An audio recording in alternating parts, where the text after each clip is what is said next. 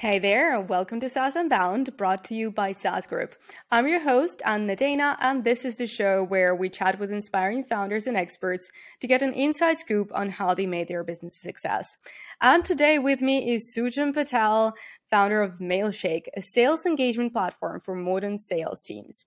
Mailshake is a profitable, bootstrapped, and fast-growing startup offering a simple and elegant solution to almost 70,000 customers worldwide. And we're here to learn how they did it. Welcome, Sujan. It's great to have you here. Thank you for having me. I'm excited to chat today. Cool. Okay, so let's jump into your story right away. If you could maybe give a bit of a background about yourself. Sure. Yeah. So my background's in digital marketing. Kind of start off as an SEO. So I've been in marketing for about 20 something years. Really start of .com days. Back in high school when I was doing SEO consulting. And I was the only Indian guy on like Elance that's actually in the US. That's kind of how I started really early into digital marketing, kind of found like my passion for growth. So I don't really care what I grow. I just love seeing numbers go up and to the right.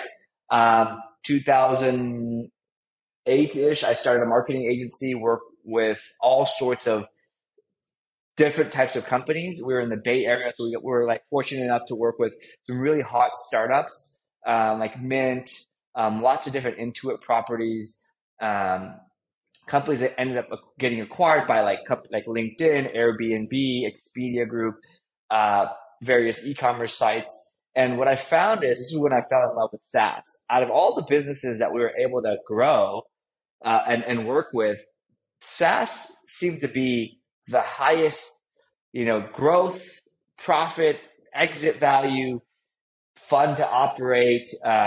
And so I was like, I need to be on the other side of this. I want to own a SaaS company. So that's about 2011 or so. And since 2011 to 2015, I tried to start a number of software companies and failed quite a bit. And I realized I'm missing a lot of stuff, like a lot of skills. So I know how to grow a business. I know how to build a team. I know how to do sales, but I have no clue how to do, at the time, product development, customer support, success. And really the product was the weakest part, because I would go hire developers and say, like, go build this tool for marketers, right? That was my goal. I was like, let's just build something for marketers. Forget the TAM, forget any of this stuff that's like business 101. I was like, let's just validate a marketing idea, because I know marketers. I can sell to them. I can market to them. And anyways, long story short, I was missing product as a skill set. So I sold the business, joined a company, one of my clients, as a VP of marketing, to learn the ins and outs of the other thing besides marketing. And in my 2 years there as a funded company, took it from 1 million to about 12 or 13 million ARR. And on the side, I got really bored. So going from an entrepreneur to an employee is so boring. And so it's easy in the sense that you have a lot of time on your hand. It's not easy because you have to change, going from CEO to employee, kind of hard. But I had a lot of time on my hands. I had about 16 hours of like, what do I think about? Like the business I was working on, my day-to-day job, it was growing. We're doing all the right things, but after, what do I do like in my nights and weekends, and like, what do I think about when I wake up? Like it was a little bit of work stuff, but that's when I started thinking about what to build. And again, same premise. Let's go build. I don't know how to build a software company. Let's just build something. Let's remove all the variables. Forget TAM. Forget, can this make money? Let's just say, will people use it? So we started, that's where the idea behind Mailshake came from. Originally started as targeting marketers and content marketers, SEO specifically, for doing things like link building, content promotion, and all sorts of outreach, but for marketing purposes. Probably 3 to 4 months in, we realized a salesperson actually snuck in and used it, and then boom, like, oh, salesperson used it, loved it, shared it, and they started making money. I'm like, oh, making money with my product, and they started bringing more people. Long story short, that's when we realized this product is much, much better for sales reps and sales teams versus marketers. Marketers still use it, but there's no better use case than when somebody uses a product and actually generates revenue directly from the benefit, immediate revenue from the usage of the software. So anyways, long story short, that's kind of the background of Mailshake. That was 7.5 years ago. Now we're about 45 employees and growing, and again, bootstrapped. I just wanted to build something. I didn't really think twice. I brought in all the business stuff after the fact, which is a bad idea in retrospect.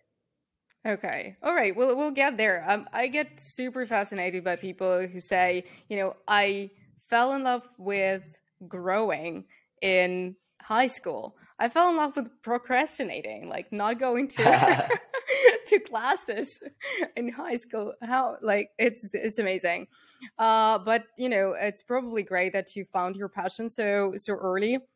So let's get to it. Like it seems like there was a challenge first of finding market fit, and then second, probably not being able to think about the pricing or just the whole business model, or what were you referring to in terms of not the business model itself. Yeah. So the first part, product market fit, I think it took us like 18 months. Here's what we did wrong, and what I would do the exact opposite. We built the product first based off validation from about 100 or so people. Again, marketers who we're going after. And problem number one, they all said they love the thing. Okay, that's the wrong way to do product research. Okay, everyone's going to tell you they love the thing if they're your friends. Everyone loves concepts, right? And so you have to dig in a lot deeper than like, hey, if I built this, would you use it, right? And maybe it's like functional wireframes or mock-ups, or like digging into like, how much would you pay for this? Like, buy it now, right? So I should have like done a lot better, deeper research in product.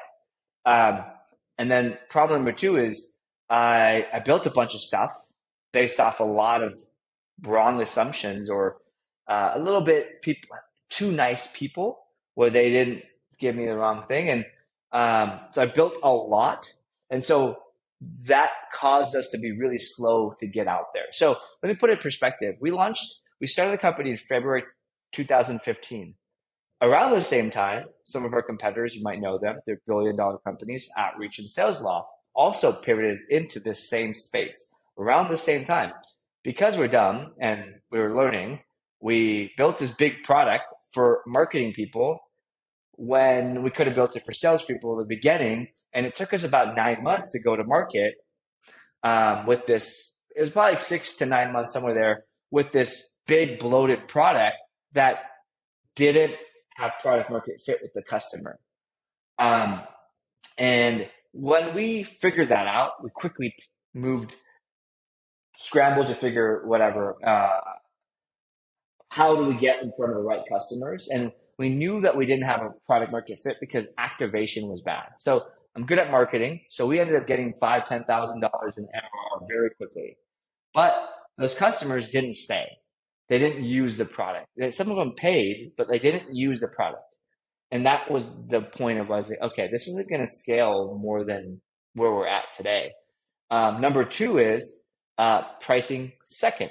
Okay, so my goal was, let's just get into SaaS. And, not a bad thing, but if I just spent like maybe another hour or 2 or 3, like I'm talking about less than a day's work, I would have figured out what the right pricing model is. So my background has been primarily and I've done all types of deals, but mostly in software in SMB SaaS. So self-service, where it's mostly product-led, or there's a huge free trial, freemium component of it that drives the massive funnel of just people coming through the door, and then sales assist on top of that. So that was like, well, screw it. Why don't I just do what I know? Let's just do that. I know how to do it, and just do it again. And I charged too little. I just said, like, what's the cheapest I can charge to get people in the door to validate this idea. What I should have done is put that into the product research phase and said, what is the right way to price this thing? And where is the market? So again, for example, outreach sales off. So back in the day when we started 2015, there were 14 competitors. The idea for me was, Yesware's been out there for a long time and it sucks. It's inside Gmail. It's super kludgy, clunky. Google just launched it. Gmail just launched an API. We could build a way better version. It was a web app, and the focus is going to be on ease of use and simplicity. That's what we got right. Everything else we got wrong, even the customer and the pricing. So anyways, instead of then like digging into, should we charge a lot for it? Should we go after enterprise mid-market? Should we do SMB, whatever, product-led growth? We just said, screw it. Let's do what we know. Charge the least amount. It was $7 or $9 a user at the time. And we were young and naive. So we didn't even launch multi-user plans. You could like sign up for the company and like only buy one seat, which is again, like, so there was no upgrade path. So let me put it this way. As a $7 ARPU, you need like hundreds of thousands of customers to build a scalable business. And so, anyways, fast forward, about 6 to 12 months, we iterated, got it right, got it working. I brought on an advisor, Bob Senoff, who is more of the CFO, COO, kind of the business guy, to make sure all the crazy ideas I had would go through a financial model first. And then he could tell me how good or bad it was based off what's going to happen, right? He's like, hey, if you charge $9 a month, this is where the business is going to go flat. I'm like, oh yeah, we shouldn't charge $9 a month. So that's when we quickly realized we need to charge more. And we need to get that ARPU into the $50 to $100 range. And then in 2000, I'm jumping around a little bit, but in 2019, we're like, whoa, this SMB market is actually not the best market. The best way to build wealth or build value in this business, it's actually the mid-market enterprise, because you can charge tens to hundreds of thousands per customer. And therefore you don't need as many. And we kind of had 70, 80% of the functionality anyways. And so that's kind of the long journey and many failures in that journey to go up market. I'd say 2022 is when we really said, you know what, we're going to close the door behind us in going up market, meaning we're not going to focus on SMB. They might come in the door, but we're going to price them out. So in 2022, we went to yearly jacked up prices, focus on real true functionality that was lacking. And then for larger mid-market enterprise deals, really the channel to grow them is outbound sales. Again, we're an outbound product, so that you would think is not a challenge, but it was because of our pricing. But yeah, anyways, that's kind of the long and short of what happened, where we started, and then like, long half-assing of going up market. We finally got our shit together in 2022. Right. Okay. It seems like a very fast forward, but yeah, if you think about it, it's still 5-7 years, right, to actually get it right and to get maybe brave enough to say no to a huge chunk of customers. Okay. Yeah. So so let's talk about your day-to-day operations with the company, right? A very small company, very small team. How did you prioritize? Like you said, you were iterating for almost a year. How did you prioritize what you were doing? How did you know, again, fast forward 2022, what the enterprises are going to be looking for? So what's your process in finding the features that you want to build? Yeah, so that's actually the simple answer is we've never really been the market leader in innovation. So we're not inventing new things that magically people will use. What we're actually more of we're more of like the last mover more than the first mover. So when you are a last mover or a late mover, you have a very big advantage, which is you see the future. The future is what all the people in the space are doing, and you can see their successes and failures. So if you really dig in, you can find out what functionality that they built that people like and don't like. And the way to do that is interviewing their customers, interviewing people in the space. Like, what do you like about Outreach and Sales Loft?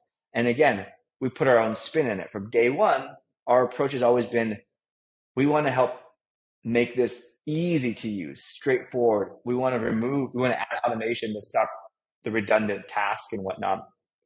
But we're also only going to build things that actually work, right? And so that allows us not to spend a lot of time on R&D of potential value and really focus on what actually will help. And then our own spin of like, okay, there's like these 10 ways. There's like, let's just say there's all this like LinkedIn automation. Well, there's a lot of different companies doing it and functionality out there. How do we make it the Mailshake easy to use way? Like, so like a quick example of that is like, InMail. Like some of our competitors have InMail related automation, and we're like, screw that. Nobody reads InMail. We know that. Why are we focusing on? Why don't we focus on just the parts that actually move the needle for an actual salesperson? So long story short, like we were fortunate enough to have a front row seat to the successes and failures, and we were just doing our homework. And that's how we're able to really focus on, with a smaller team, no budgets, the right functionality. And even then, we probably were like 60-70% wrong. Everyone is in the tech space. Like not every new feature or product you build works out. But yeah, that's kind of what we focus on. What my day-to-day looks like today is that I oversee everything growth and product. So okay. I have really like 4 or 5 direct reports. I had a CS, head of inbound sales, head of outbound sales, a marketing person, and then the head of product. And just helping them stay focused on what the vision they're executing on. Looking for new ways to find customers for your SaaS business? Consider adding an affiliate or customer referral program. Rewardful is the easiest affiliate tracking platform to set up, manage, and scale for SaaS companies. Log your customer acquisition cost and only pay based on results. Integrate Rewardful with your Stripe or Paddle account and set up your affiliate campaigns in minutes. Rewardful automatically tracks referrals, calculates commissions, handles upgrades and downgrades all seamlessly in the background, whether you sell one-off purchases or recurring subscriptions. Companies like Podia, Copy.ai, Barometrics, Synthesia, and many, many more are already using Rewardful to add that sweet MRR to their businesses. Sign up now at rewardful.com for a free 14-day trial and turn your biggest fans into your best marketers. Okay, so it's more of a strategic now. Yeah. And prior to that, from 2019 to 22, I hired a marketing manager, like built out the sales team. Well, I hired somebody to build out the sales team. And so like I was really in the weeds a little bit more in certain areas or managing folks and helping build teams. But I've always been a fan. Ever since I learned I couldn't do everything myself and I'm not going to be an expert at everything, which was a very easy lesson to learn as I met smarter people than me along the whole journey.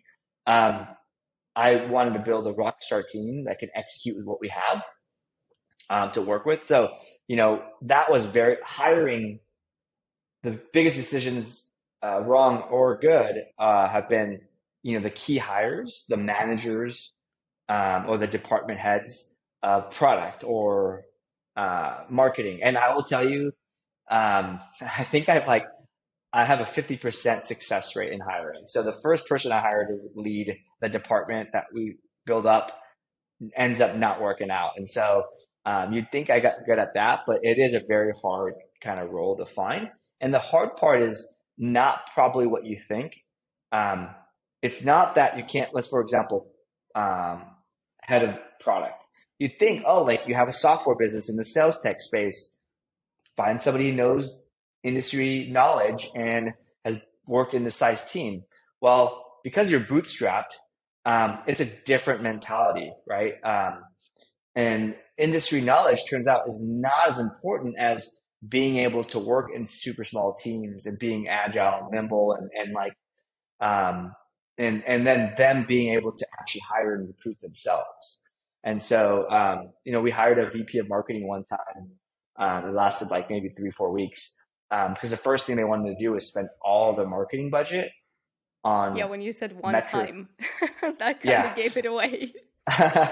What we did, they wanted to spend all the marketing budget on metrics. Like they wanted to do product analytics. I'm like, okay, great. What are you going to do with that information when you find out it does X? Because you have no more money to do anything with it. So congratulations. You have all the answers, but no resources to do stuff with it. So, again, that if I were, that person was at a funded company with $100,000 monthly marketing budget and a 10-person team, right move. 2-person marketing team and a $10,000 a month budget, you've played your cards and you have no options to execute. So anyways, it's been these types of things. And I'd say that transitioning to a bootstrap company is been probably the hardest part of this, because we want like high growth, but we have no money to do that. When I say no money, I That's mean like honest. we only have the money we make, right? So, Right. when we were 3 million ARR, I was like, okay, this $3 million is going to get split up between engineering, sales, marketing, whatever. And like, so like everyone got like a sliver, right? If we're a funded company, we'd be $3 million and have like 5, 10, $20 million. And that's different. You can operate, I think you can make more moves, and learn with execution versus for us, it's like measure 10 times, execute maybe once, right? Like if you're lucky. Yeah. Right. Okay. So a few questions. First of all, about being the last one to market. A lot of founders are very scared to be in that space because, if you can Google a company that does exactly that, and there are 13, 20 pages on Google of companies that do that, it's probably not the best space to move in. So how did you do with this kind of mentality? Did you have any hesitation of like, maybe it's not the right thing to do, maybe we should find something more disruptive? Or I was mean, it the a grass is validation? always, yeah, I mean, I think the grass is always green on the other side. So the advantage of being in a space, being the last person in a space. So just to be clear, we started in 2015. There's 14 people in the space, including us. There's 120 something competitors in the space. So Sure. they're now like 90, 100 people behind us. So we were last movers, and now we're kind of not the last movers. There's more people, but the advantage to be a late mover in any space is you can find areas to improve. You can find weaknesses and gaps. The other part is this, is that when technology changes, if you can be there at the intersection of that point, there's enough there to potentially be a unique situation. And so we were kind of at this intersection of like Gmail opened up their API, which allowed a lot of automation to be done that was done really poorly because the plumbing behind the scenes had to be manually built through a bunch of like SFTP, a bunch of like nerdy email stuff behind the scenes. And now with Gmail API, you can just like plug and play essentially. And so a technology change allowed us to potentially to enter the market. Do I think like, why are we in such a crowded space all the time? But like, I don't know, why am I short? I can't control my height, right? As an adult. I would like to be in a less crowded space, but I would tell you in 2023, every category in every space is crowded. So deal with it, right? Right. Um, I think Okay. the focus is really what makes you stand out, and really don't just, and for who. I think that's a really important thing. So yeah, I mean, in our space, sales engagement or like email outreach or sales tech, there's thousands of companies, hundreds of companies, what have you, in our specific space. But like, we're targeting 5 to 20 person sales teams, and that's it. That use one of three CRMs and are growing. That's our market. How do we be the best for that? And what's our USP, unique selling proposition? Um, and that's all we care about. So if we can figure out what we can be amazing at there, that's enough to kind of win. And for me, the great thing about being bootstrapped, um, I don't have. I guess like we've already won. Like we have, nearly 70,000 customers. We make money, um, and we're growing. And so I don't know. We just want to keep going faster and bigger. I don't have That's any good. pressure. Like if we don't grow, it sucks. But I still we still have a business. Right. Well, I'm always happy to see happy founders here. Someone who's, not struggling, not figuring out what to do next. And that's beautiful. Another question is about bootstrapping. And I think I've heard becoming a bootstrapping company. So, did you at some point raise money? No, no. I put in about 150,000 probably total, to get the company, to keep the company afloat, get it started, to keep it afloat. Actually, it cost me more to keep it afloat than to start it, because again, we pivoted, Got right? it. So time was the factor. So just to give everyone a timeline, 2015 was the idea, launched in late 2015, 2007, late 2017, we got product market fit. Um, and 2019, so 2 years after that, we went and we decided to move up market into the outreach and sales engagement space. And 2022 is when we said, no more SMB, only mid market. Let's go. And we still get SMB, so we're okay with SMB, Right. but we're not spending any money to market or build product for them. Okay. So let's talk a little bit about scaling. Right. So at what point, what tipped you off that, this is the time and the place to start hiring, to start, I don't know, buying ads on Facebook or whatnot. So at what point you realized that you reached that growth stage that you were looking for? I think the like scaling started when we hit about 1 million ARR. Not necessarily started. I mean, sorry, we weren't necessarily there, but when you're at 1 million, you have to think about the moves you're going to make at 5 and 10, right? Um, and so that was when I was like, oh, I don't have to just like grind it out and do everything myself. I can hire somebody to help me take this stuff off my plate. Like I don't have to answer support tickets now. Um, I didn't answer support tickets for a long time. I think I did it for like the first year, and then I hired somebody. But I just mean like there are functions I can hire out for. Um, so yeah, that was really the big thing. And then the other thing is like at that point, like if we decide to, let's say at 1 million, we decide to spend 500K on, let's just say marketing. And if it doesn't work, we're screwed, right? Like, so that was when this point of like, oh, it's not just about like how good I am. It's about the vision of where this is going to go, and trying to be, kind of accurate to what's realistic.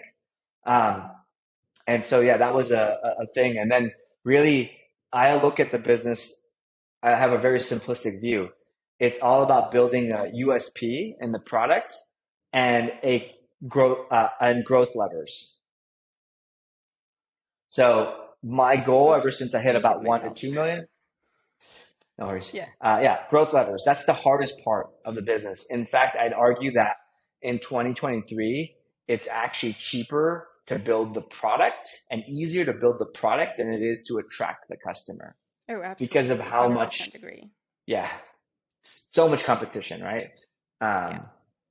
Yeah, customer acquisition cost is just, I think it's skyrocketed, and now with no code, low code frameworks, whatnot, you can build a product in, I don't know.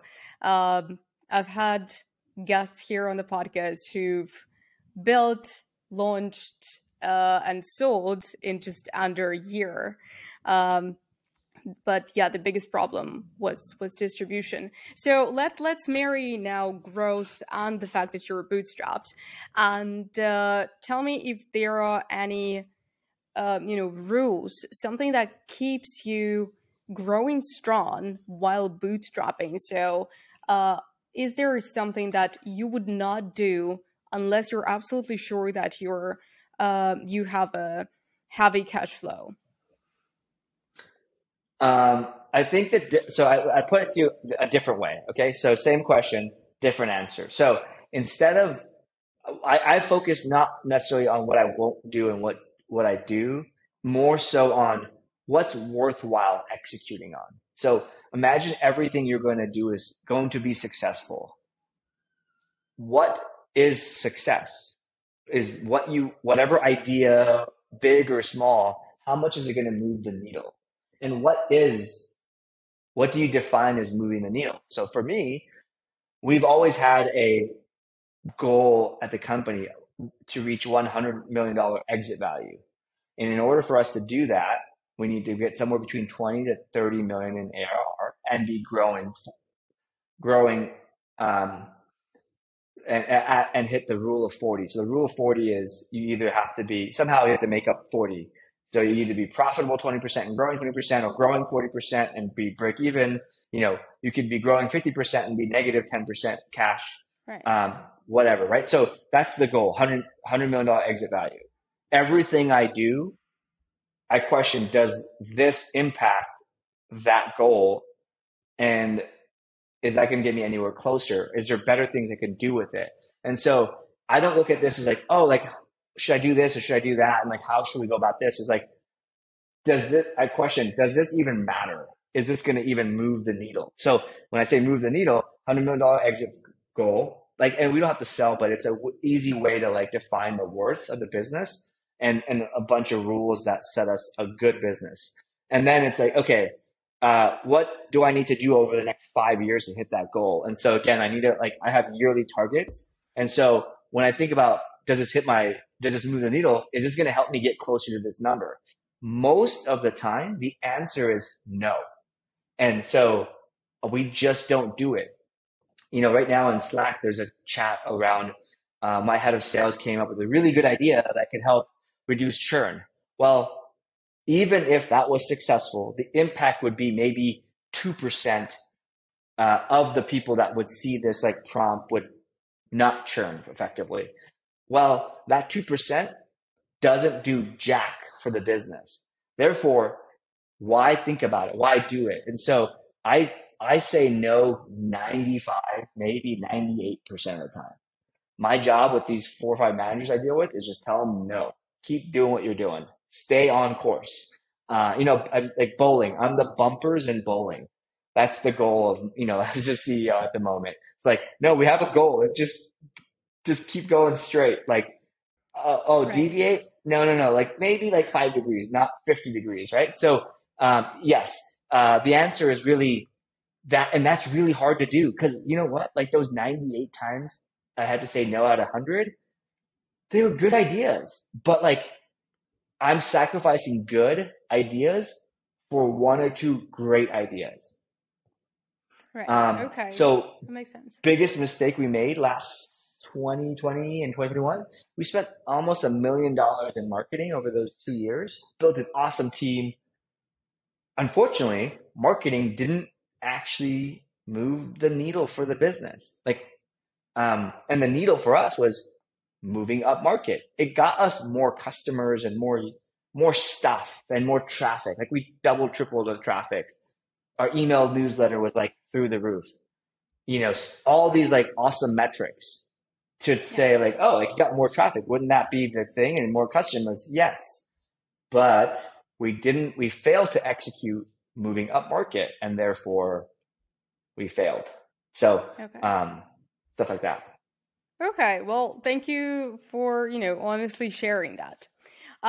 Okay, so since we started talking about a potential exit, $100 million evaluation, and I guess that's like the highest number I've heard on this podcast. Everyone's talking about like 10 million ARR. Like hit that magic number and then think about safety. 100 million, that's new, but totally possible, I think. And so is there anything that you're implementing already? Say you're hitting 100 million in 5 years. Is there anything that you're implementing so that, you're just at this strategic point, you're at your bowling alley and everything's operating perfectly without you. So you are kind of just, looking for VCs to flood your office. Yeah, I mean, I think what I focus on is where the market's going. What can we do to make our customer, our exact ICP more successful? Like, forget the product. Like, this is all about on the business, not in the business. So we've got the team executing pretty well to amazing, and depending on what area we're at, in the business. So I think about how can I add value to the business? What's like things that would help them? Not looking at it from the lens of like, oh, what product can we build? Like, forget that. Like, what's going to help people close more deals that our salespeople close more deals. Number two is how can we be strategic to an acquirer? Who is an acquirer, right? Now, I'm not going to share all the details. We have a list. We have a list of like 6 to 7 people that we know would be great buyers. We would love to be acquired by them. Now, I mentioned $100 million exit value. That doesn't necessarily mean we have to sell, but that means we have to have a healthy business that's growing, that like can run if I died, right? Or if I'm not like in the day to day of every little decision, right? Or if I'm not actually doing the product roadmap or the marketing or the sales or whatever, right? So it has to be a healthy, growing business that has a great management team and great individual contributors. But yeah, I solely focus these days on how can we add more value to the business? How do we make it strategic? So I told you there's 120 something people in the space. What the heck makes us better than any of the other folks, right? Being bigger in revenue and more customers might not be a good thing, right? So like, one company that would potentially acquire us, which is probably, we're so far away from it, Salesforce. Well, why would Salesforce buy us versus 119 of our competitors? And wouldn't they buy like a smaller one because it's cheaper than a bigger company, right? Or would they buy our customers? Are our customers worth anything to our, whatever? And then I also think about how to increase NRR and ACV. So again, going up market, 2 metrics that matter to me is NRR and ACV. Those numbers go up, would go in the right direction. They go down. Even if we grow, we're probably not going in the right direction towards that goal. And then how to build moats. So these are some really like, you kind of have to sit there, read, like, I'm really talking to other founders, talking to other CEOs, people who have exited, and trying to learn the most I can to figure out what are the 1 or 2 moves I can make after we're done with this move. Right. Okay. All right. So maybe not yet, right? You're not getting ready for it full time. Yeah. Okay, that's super cool. Okay, just a couple more questions, and one is something that I always ask: the biggest win and the biggest failure. So the failure, I guess, we've got right in the marketing efforts. What was the biggest win? I think the biggest win was just when we implemented something called EOS. And it stands for Entrepreneurial Operating System. And it's just a good structure to manage the day-to-day business. We implemented it very early on, I think in 2018. And since then, everybody knows, every single person can reiterate our core values, can reiterate what the goal is for the quarter, what the year, what the exit value is. And they can think through the same way I think about it, like, does this help us hit our goal? Like every single person at the company can do that. And because of that, like alignment, because of all that, it creates a lot of alignment, and it means we can move forward. There's no one like who's like, no, that doesn't make any sense. It's like, if they go through their own logic tree of this decision making, we'll all kind of end up at a similar direction. So the lack of the internal alignment has helped us move very, very fast through headwinds and waves against us. Super cool. Okay, that sounds great. And probably the last one, it's kind of a bonus question. So lots of people are talking about AI as being the trend, or maybe an overhyped trend to some extent. What do you think is the actual trend of 2023? Especially in SaaS. Survival. Survival is the trend. I think AI is definitely a macro trend that's going to happen over the next it's the next wave of technology companies. But we're so early that I don't think anybody has a crystal ball of like what's good and bad and what's going to make it. Cause like all this stuff sounds great, but like we need like time to really play it out.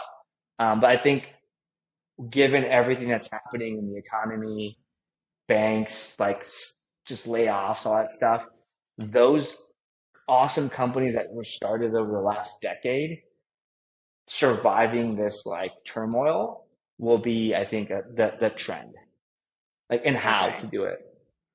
Okay. Have you put any risk mitigation process in place for Mailshake? Yeah, we have a lot of scenarios. But our simple one is just don't spend money you don't have, and having enough cash and staying profitable helps us not have to overreact to certain things. And so just staying to that ethos of like, it's not growth at all costs. It's what helps us hit our exit value. And so we've been fortunate enough not to have to do like doomsday scenarios or have to like think about risk or lack of what happens if we lose customers. Well, we would reduce how much we spend on stuff, right? And we're fortunate enough to have a lot of growth come from word of mouth and our customers. And so that marketing channel, you can't turn it off ever. Like they just keep it. We have enough customers where I guess the virality component of it is enough to keep the business moving. We just have to not mess up any of the other stuff that we do. Right. Okay. All right. Well, thanks for sharing that. Well, Sujan, that was probably my last question. It was absolutely awesome talking with you. You've got a great story and you're so focused on your goal, which is great to see. So good luck with that. And hopefully next time I interview you will be after that exceptional exit. Awesome. Thank you for having me. I'm excited, and hopefully I'll definitely be pinging you once we exit, but which is like 5 years from now. So there's no exits right now happening for sure. All right. Cool. All right. Well, thank you and take care. Bye. Awesome. Yeah. That was yet another awesome conversation on SaaS Unbound. We're always looking for new guests to share their experiences. We mostly talk with bootstrapped SaaS founders, and if you're one, reach out to me directly at anna@saas.group or find me on LinkedIn. If you're not bootstrapped or even not SaaS but have a great story to tell, we want to hear from you too. And obviously, SaaS Unbound wouldn't be possible without the SaaS Group. a founder-friendly private equity company that buys awesome businesses that people love to take them to even greater success. If you're thinking about selling your company or just exploring your options, feel free to visit SaaS.group, fill in the form, and expect a response in under 24 hours.